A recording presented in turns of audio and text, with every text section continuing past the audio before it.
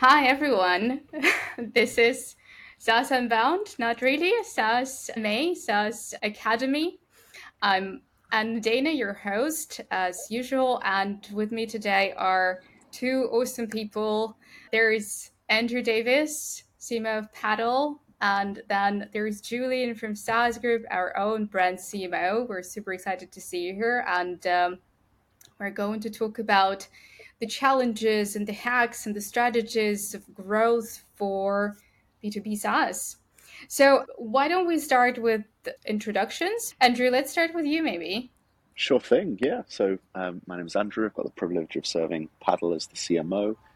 Joined this business about 20 months ago. Um, Formerly was a founder of a SaaS business that we raised money for and sold. The acquiring company and the acquiring PE fund then went on a roll-up strategy, and so it was buy side of 5 acquisitions in 2 years, pulling all of those businesses together. The biggest acquisition was Optimizely. We rebranded that group Optimizely, so I ended up running global brand, demand, and digital for that group. And we're about 1,500 people after those acquisitions, and then came back earlier stage to join Paddle. And it's been a real ride over the last couple of years. Had loads of fun, and we help, as many of your listeners will know, we help thousands of software companies globally, helping them scale with their checkout, their pricing, their tax compliance, their payment acceptance, so you can sell anywhere in the world in a completely compliant way, in a completely optimized way, so you can focus on your product.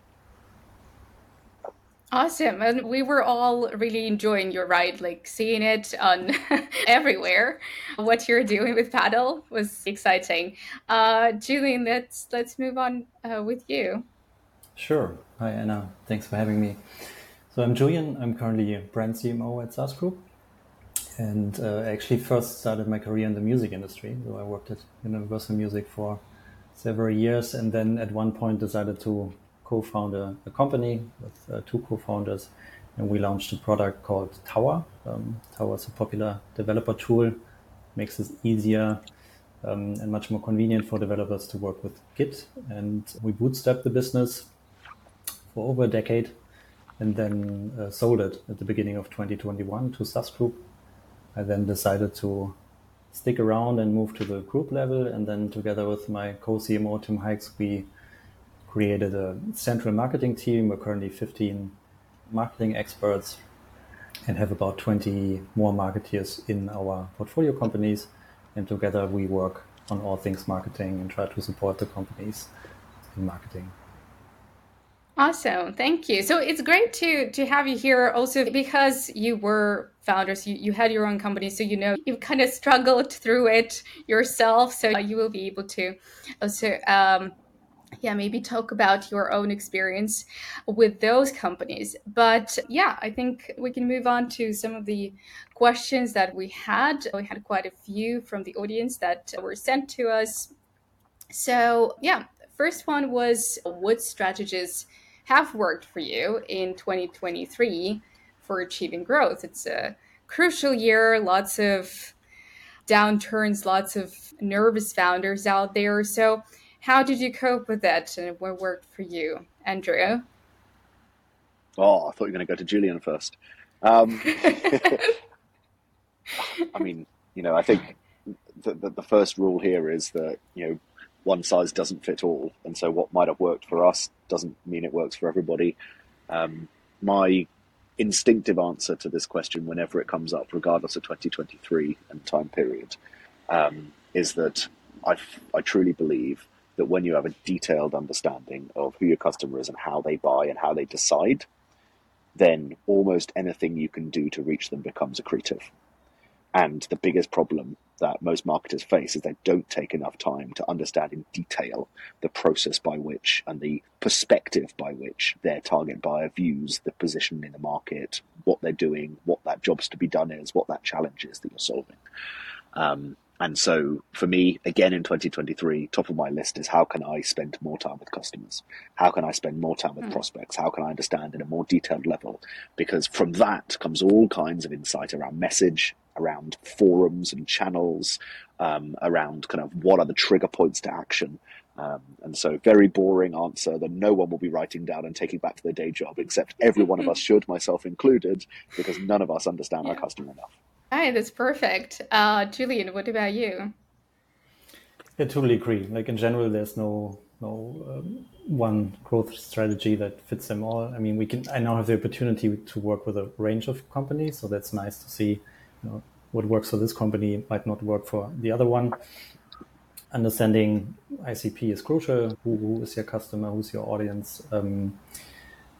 What we did now with a couple, maybe to be a bit more concrete, with a couple first companies, that we went from a pure product-led growth to a more hybrid approach. So we started hiring the first salespeople, especially for companies that want to go from 7 figures ARR to 8 figures ARR. And so we've actually seen success there this year, despite the economy. Otherwise, no surprises. Like if you do good marketing, we still see strong growth in content marketing and SEO, despite the AI hype and the challenges in email marketing or partnerships. Something we do want to tackle next year is localization for a couple of our companies. That's another growth lever that we see. But unfortunately, there's not the magic formula to suddenly skyrocket your growth this year. Just to double down on what Julian's saying there, one of the privileges we have at Paddle is we see the data behind 34,000 businesses, about 29 billion of ARR, and we also get to do some really interesting research with other partners. So one of the pieces of research we're doing right now is with OpenView, which is mixing our data with OpenView Ventures data, and the largest correlate with high growth that we have seen in that mix of data is people who are measuring PQAs or PQLs, measuring product qualified leads or product qualified accounts, which speaks, for the marketing geeks in the audience, speaks to exactly what Julian's saying, where you've got a self-serve, product-led, bottoms-up model where you are serving a user at a lower price point, getting involved, showing value, and you have the ability to sell in a larger team plan or enterprise plan on the top of that. So people who are monitoring PQAs and PQLs was the number one correlate with high growth in that data. I think it's a really exciting trend where people aren't choosing one method or another. They're recognizing that both, we can be greedy, both is good, and particularly learning from the best of both. And for me, the product-led move, what that's shown us is that people don't want to be demoed and pitched. They want to actually try something. And the users within the organization want to try something. But being customer-centric to larger enterprise buyers is giving them a sales rep to help them juggle the buying committee and the procurement teams and the legal teams and all of the different veto rights that sit around that table. And so being customer-centric is both of those, to users, giving them something to go and try, and to enterprise buyers, giving them a process that they can actually wrestle through and make a decision. Thank you. I think that's a great answer. Not boring at all. So you did great.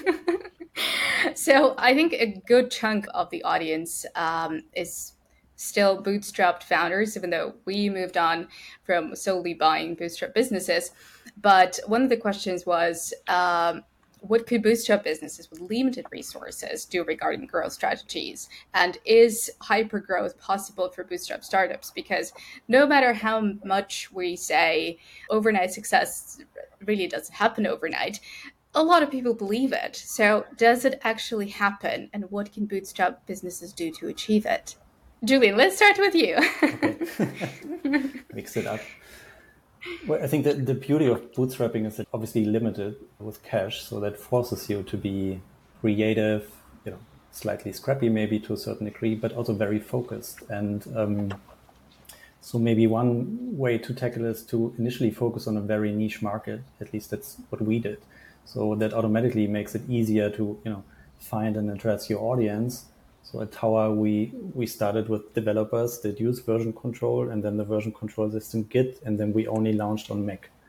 So I exactly knew who I'm talking to.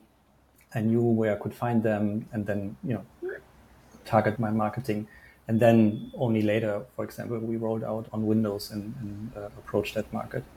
So that could be one approach. What we also did is we handpicked our first users, like our beta users, to have people in the right markets at the key companies already testing our product, people that maybe spoke at conferences or blogged, and then they really helped us to then scale. Once we launched the public beta, we quickly went to 40,000 testers, and then once you launch and have a okay conversion rate, you will do well. And just be unconventional, like look for opportunities, like we didn't have a budget to sponsor conferences, but we still found ways to be present at conferences without paying for it. Just really be creative, because what we often see now when we also talk to venture funded businesses, that they often then can get distracted, they lose focus, or they go after vanity metrics. And I think that's a nice thing about bootstrapping. In terms of hypergrowth, I think it's challenging but possible.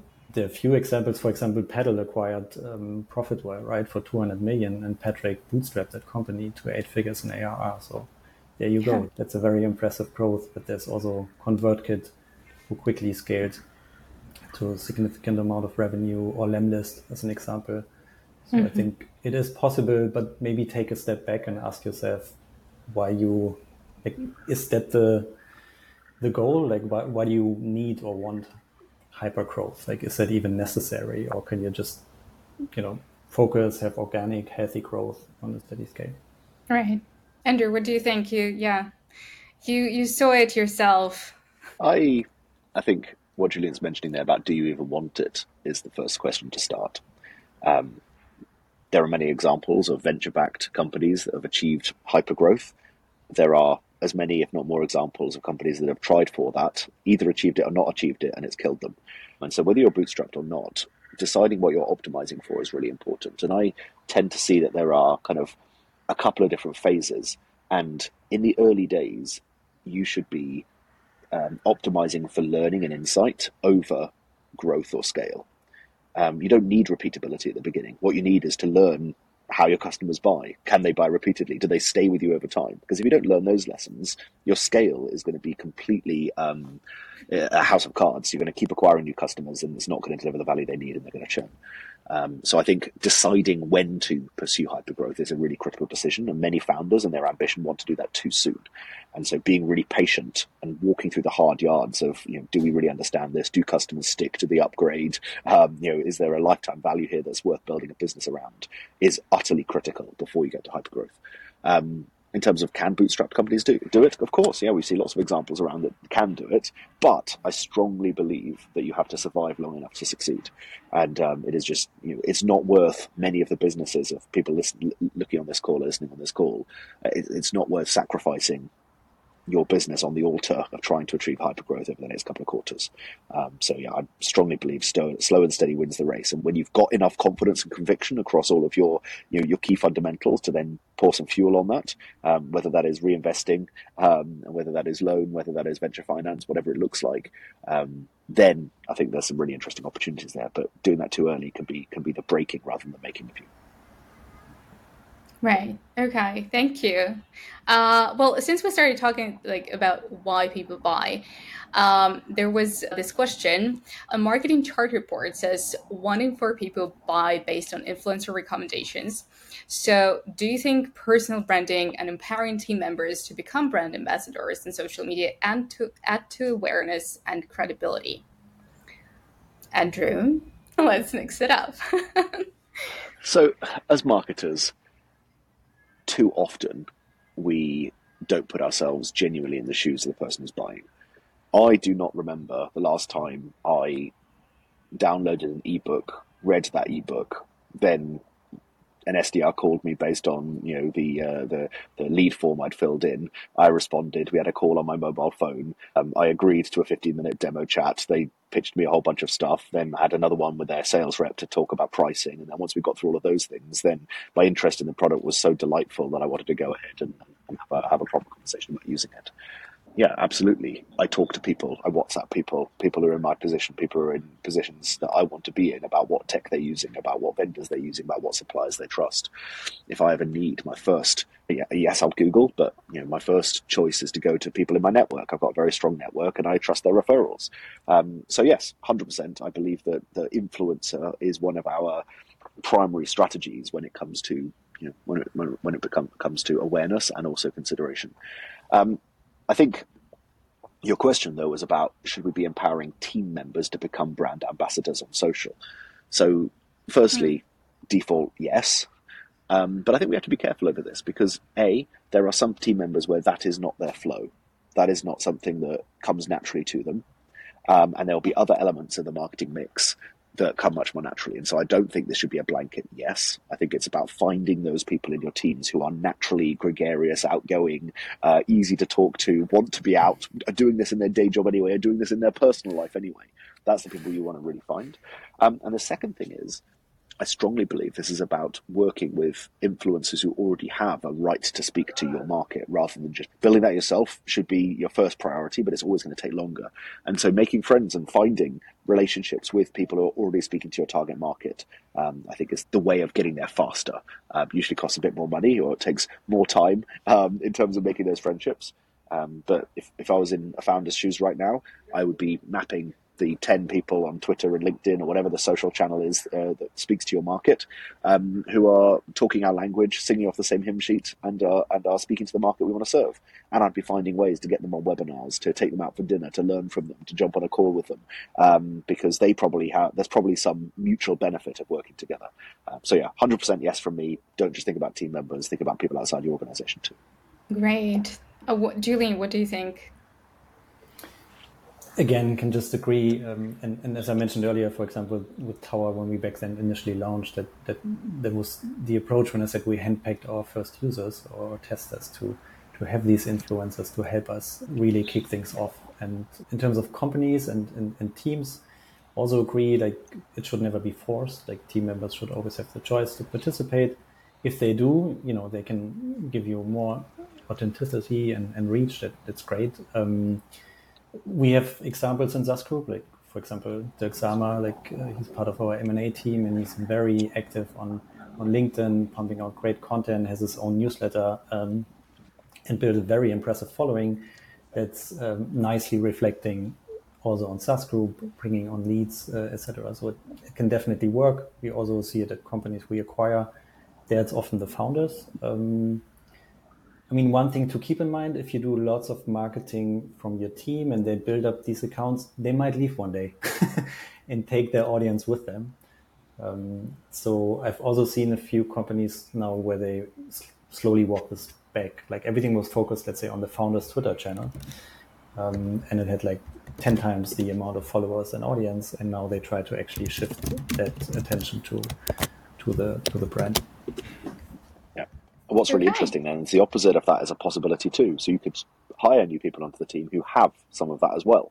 And it's really interesting to see just in the same way that some people might leave, it's becoming a key hiring criteria in some companies. If you look at perhaps what Lavender are doing in sales tech over in the US, they are actively hiring people who are speaking to sales leaders and salespeople because that's what their tool serves. And so they're hiring creators into marketing and into sales roles. So yeah, it definitely can go both ways. Yeah. Okay. Well, I think we started a couple of questions back talking about PLG and sales-driven growth. So there was the question, we are a self-serve PLG-oriented business, but sometimes it feels like we're stuck in the if we build it, they will buy it kind of narrative. Does PLG work as is? What are the other ingredients that we could add to the mix to really grow? Julian, what do you think? Yeah, the ship it and they will come, that usually never works.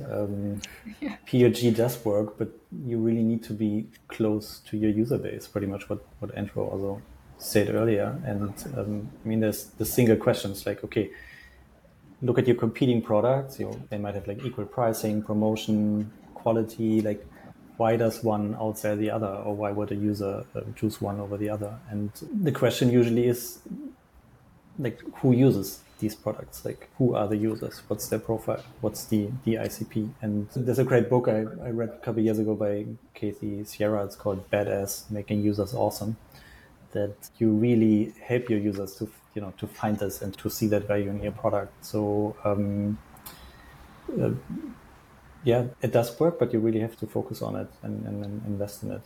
All right, Andrew? I'm not sure who the quote should be attributed to, but I fully believe, and I've seen in my experience, that first-time founders obsess about the product and second-time founders obsess about distribution. I'd much rather work with a slightly mediocre product that has an insane distribution strategy and method than the opposite way around, an insane product that has a very mediocre distribution. Particularly in the world we are in now, where no code, low code, APIs for Gen AI. It's so easy to get a product to market comparatively. Therefore, the battleground is distribution. The battleground is attention, and cut through is the biggest challenge. Most companies who are on this call probably have a high degree of commercial risk and a low degree of technical risk. Actually, can they build the thing they want to build is probably reasonably de-risked.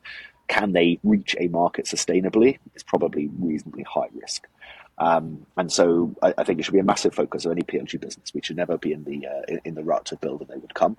And then it becomes, well, as Julian's pointed out, who are we building for? And I love the story you told there about being extremely focused on the kind of the subdivision of the ICP that you went after in order to be able to get some resonance and get some responses. In our world at Paddle, we have a self-serve motion and a sales motion. So we have hundreds of companies every month who go live on Paddle without ever talking to a sales rep.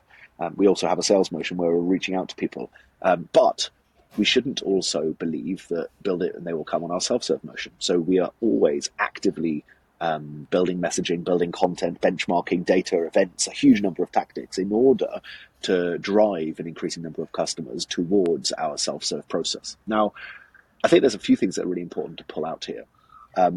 The first one is that you need to separate in your marketing mix demand capture and demand creation. So in most markets, especially if you have a new product into an existing market, there is a latent demand.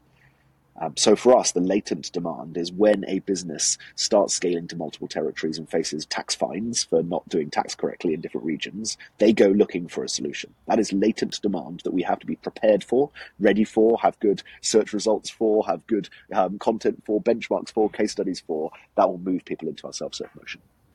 But if we just rely on that, we will not achieve our growth objectives. And therefore, we have to have demand creation, which is going out and actively talking to founders. I'm not saying necessarily one-to-one, but through our content, through our events, through our messaging, through our partners, educating founders that on their dream of building the company that they want to go and build, there are hidden challenges. There are champagne problems to growth that they are not yet budgeting for or thinking about. And we can help solve those ahead of time. And so we need to go out into that problem space that's ahead of where the current founder is thinking. So be very careful to make sure you split between demand creation and demand capture, because most PLG businesses early stage are only focused on demand capture, only focused on maybe some pay-per-click ads on intent, maybe some search terms that are gathering people who are searching. And in order to properly scale, most businesses will also need a demand creation muscle as well as a capture muscle. Thank you, Andrew. We have a couple of new questions that were just asked. The first one is, to better communicate your customer findings to the team, do you work with personas or another method? Julian, what do we do? Depends on the company and the team. But more and more actually Let's do Tower. Into Tower, well, yes, as I said, because we decided to go so niche, we automatically created this persona, right?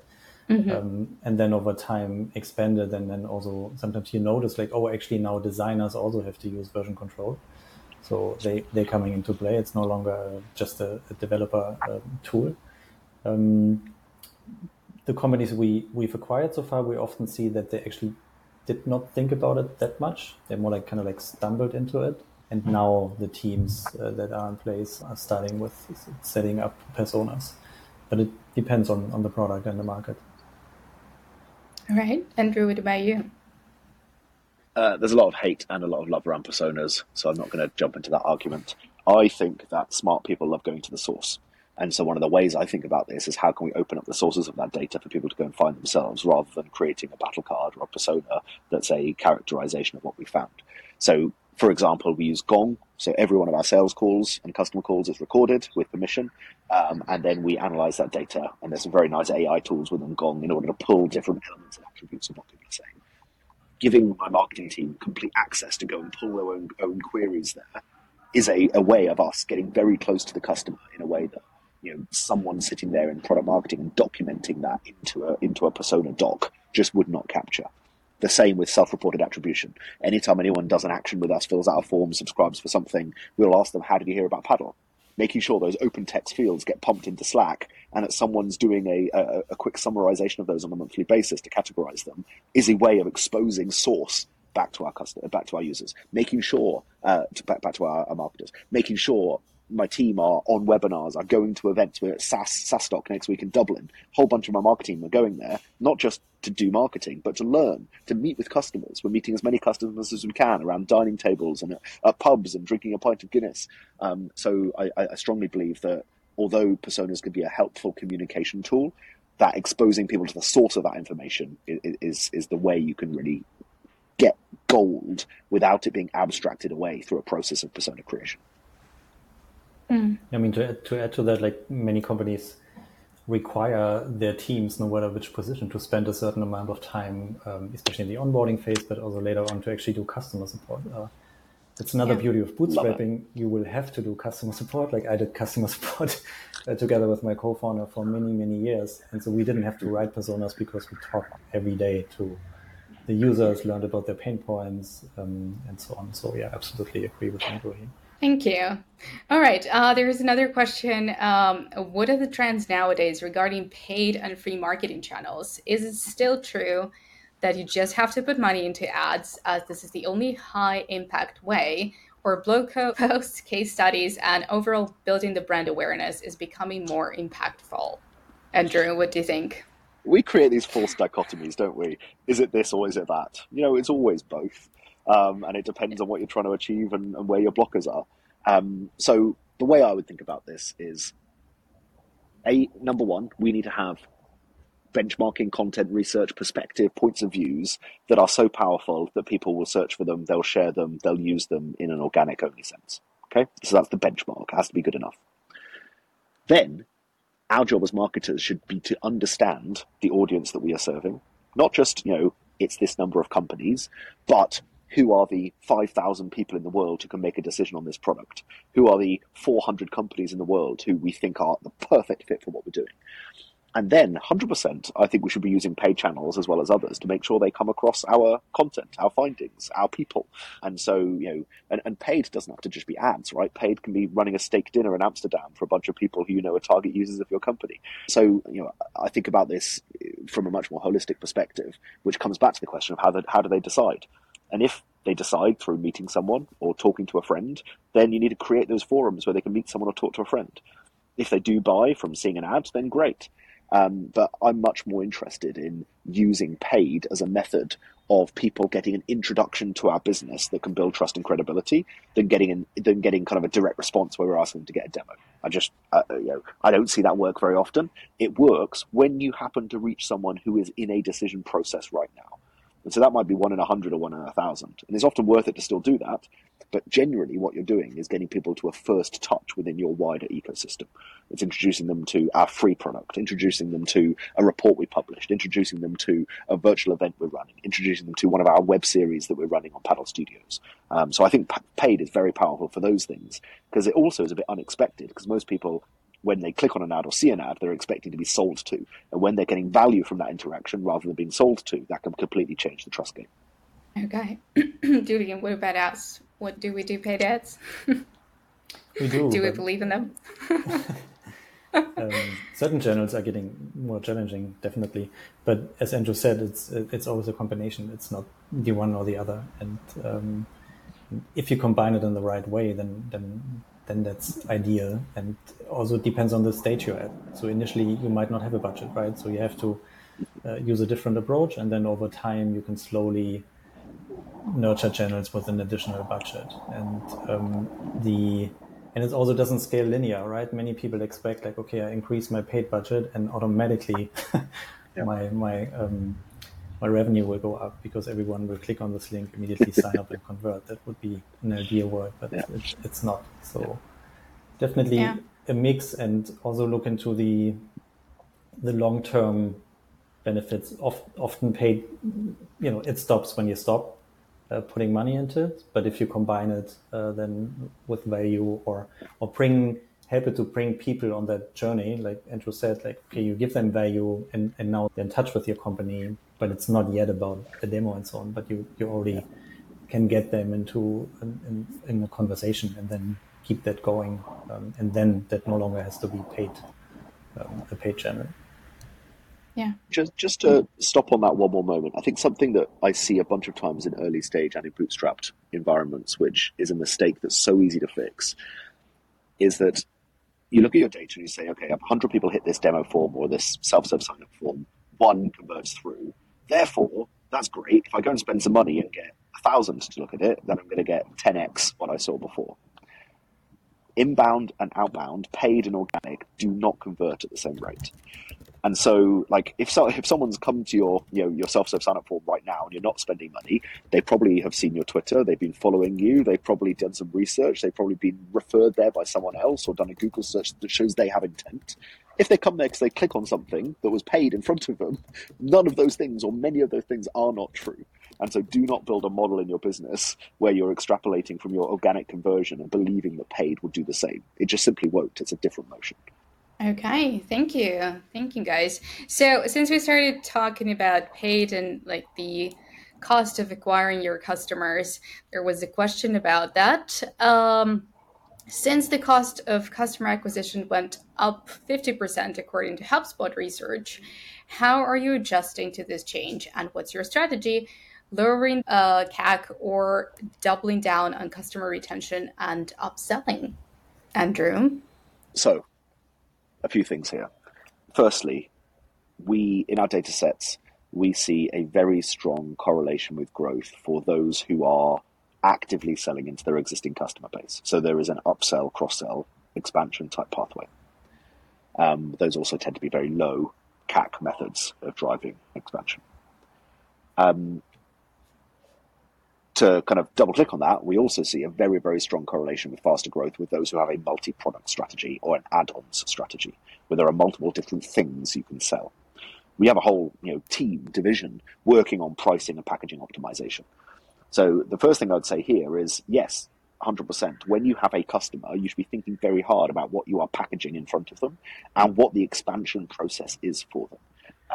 And often the first maybe 5-10 million of revenue is focused on a single product, right? You've got one product, one focus, you're selling it to a single market.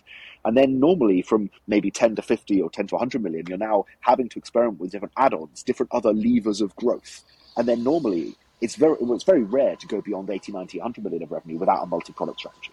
Because then you've got the levers to drive maximum enterprise value from your current customers. So first thing I'd say is think about multi-product and think about add-ons as early as you can. It doesn't mean you go and execute on them, but think some add-ons are completely no cost to you, like suddenly charging for premium support, charging for implementation, charging for enterprise features that people want. Some of those things don't cost you any more in product and engineering, but give you a way of charging a customer that is more willing to pay for that service than other people are. So look for things in your product set, features that less than 40% of people use, and those that use them have a high willingness to pay for that feature. Separate those out and monetize them separately. So the first thing is absolutely focus on your customers, absolutely focus on packaging and and pricing your product so you've got upsell and cross-sell pathways. And then, yes, you said, customer acquisition cost has gone up a lot. It's gone up a lot for everybody. But I think that one of the strategies here is to be bold. I think the most dangerous position is to be in the mediocre middle. If you're doing what everyone else is doing, then yeah, it is really hard and CAC is going up. If you're trying to do stuff that is swinging for the fences, if you're once every couple of months, once every couple of quarters doing something that peaks above the parapet and genuinely stands out in your market, I think that's a much more effective way than constantly being mediocre month on month. And so I think you need to think about customer acquisition holistically rather than just on a per deal or per lead basis. Thank you, Andrea. Julian? Yeah, it should be a balanced approach, right? Like often people are so focused on new business and new MRR, and that's the only number they look at. They stop paying attention to customer retention, upselling opportunities that Andrew mentioned.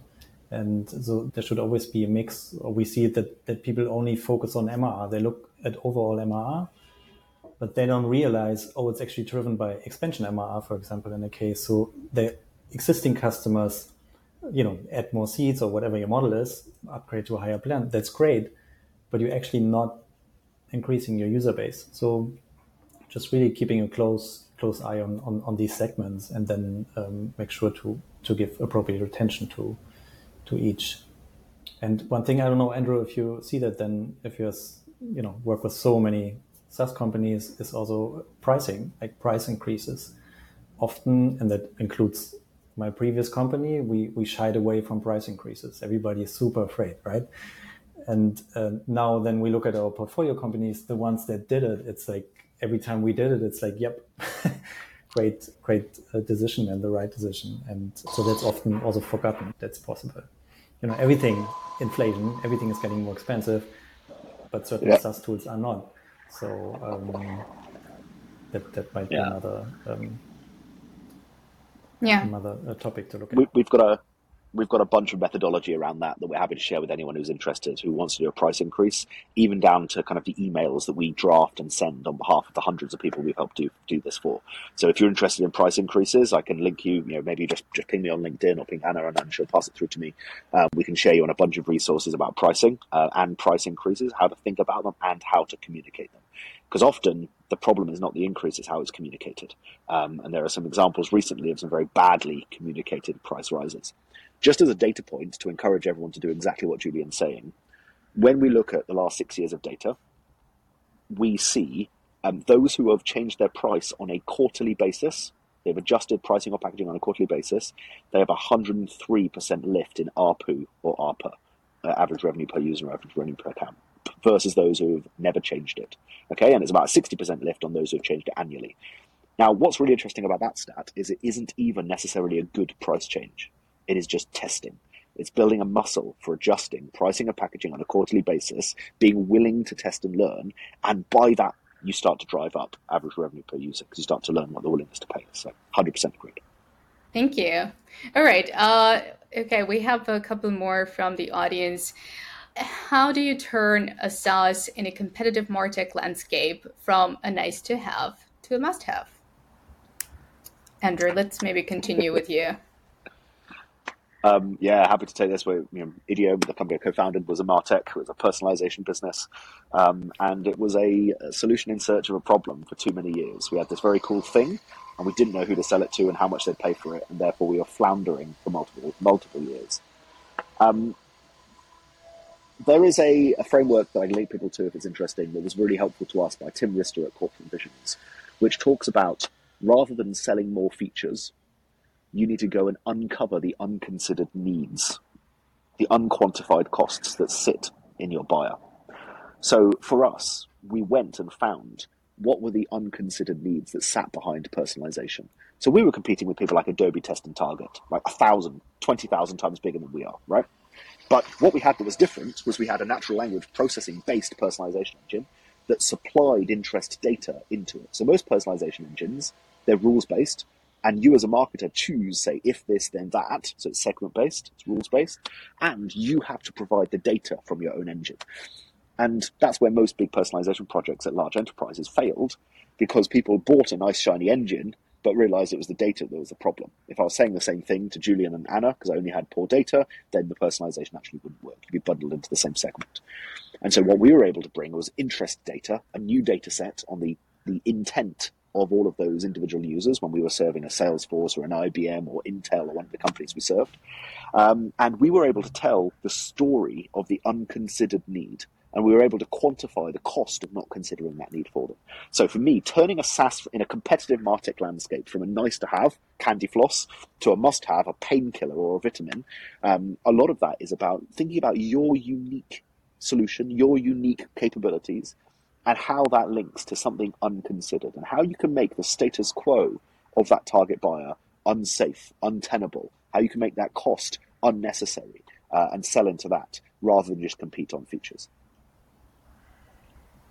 Thank you. Julian?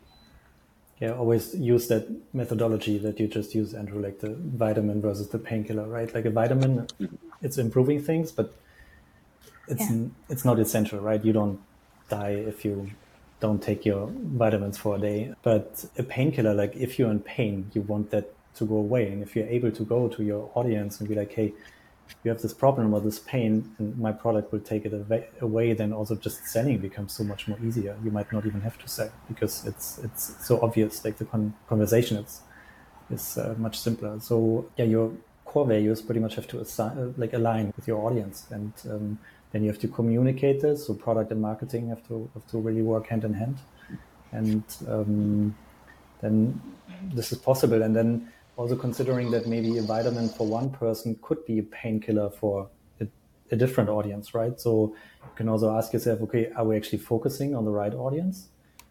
To take Tower again, for example, for certain developers, for certain audience, it's a vitamin. It's a nice to have.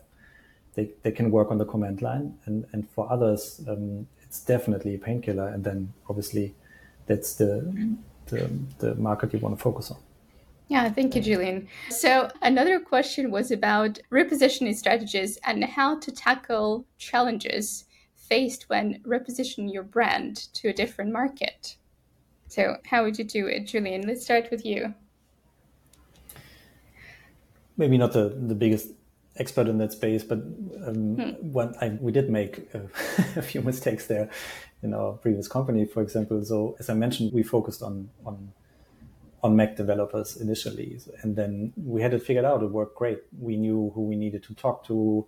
The messaging, they're very sensitive for good design, which channels to use. And then we developed Tower for Windows, and we were like, yeah, awesome. We're just going to go on the Windows market, do the same thing, and we'll double our user base, right? And that did not work at all. Like, it was such a different audience, different channels where you could find them, how, they had just different things they focused on. So my advice here is just, if you're entering a new market or a new segment, don't just try to replicate what worked previously, but really spend the time again going back to then meeting your new future customers in that segment and in that market, and really understand them, and not just assume, or they will just be, behaving or having the same expectations as the market you were in previously. Okay, thank you. Andrew? Yeah, not much to add apart from I think it's just really important to discern between product expertise and your current market expertise. It's so easy to be serving one market with a product and think you know everything about both. And then you suddenly move that product into a new market and you confuse the confidence you have at that product market intersection. You confuse what bit of that is product knowledge and what bit of that is market knowledge. And so you apply the same. Yes, to Julian's point, you've got to reinvent it. You've got to work out the new vocabulary, the new terminology, the new ways they think about it, the new value prop, the new KPIs that they're trying to drive on their side. The same product can be sold into two separate segments and be described in different ways, be driving a completely different KPI, be measured in a completely different way, and be bought in a completely different way. And so I think the biggest lesson is just to be really open-minded. Thank you. All right, we have a few more that are like a little bit more personal, a little bit more about you and the way you work. And the first one, if you could instantly fix or improve something about how your team operates, what would it be and why? Julie, do you want to take this? Probably just encouraging them to say no more often and really prioritize instead. So especially might be a bit special to our team because we work with currently, a portfolio of 16, 17 different companies. So obviously it's different than if you're like in one company and, one single team. So the influx of requests and so on is really high, and just defend your time and your calendar. And I always usually advise them to block out time in the calendar as focus time, because otherwise it will always be taken by somebody. And I like when we started, I wrote a communication guide for the team. I think often when it comes to communication, people just talk about tools, like should it be Slack or Twist or email? And I don't think it's about the tool, but it's about managing expectations. Like, how quickly am I expected to respond? Am I, expected to be online all day, or can I actually have focus time and, close down Slack and so on? Just, we're working on this actively, including me. There's always room for improvement. So. Okay, thank you. Andrew, what about you? Yeah, I mean, when you ask the question, what would I fix or improve about my team? I think the first thing I think is that any problem in my team is my failure first, right? And so, any problem I want me to fix it's my problem to fix first. And so probably a bunch of the problems I see in the team are directly related to the shadow sides of my strength, the weaknesses in my mix. So it will be, running too fast, saying yes to too many things, like Julian says. It'll be not stopping and bringing enough people on board with the clarity behind what we're doing. Those would all be challenges. And and I think at a business of our scale, cross-functional communication and cross-functional alignment becomes insanely important and is the path to speed. In the early days, it's easy to see speed as a function of how many hours a few key individuals put in. And that's true in the early days. You work insanely hard, you push things forward. As you grow, suddenly, do people all know where we're going, and are they in sync on how we get there becomes the path to speed. And it's very easy for a lot of people to be doing a lot of very hard work in slightly different directions, and therefore for the net gain to be significantly reduced. And so, those are some of the problems that I want to go and fix, and they directly result on problems that I have rather than my team has. Okay, thank you. All right, there is another question. If you weren't a marketer, who would you be? Julian, a musician?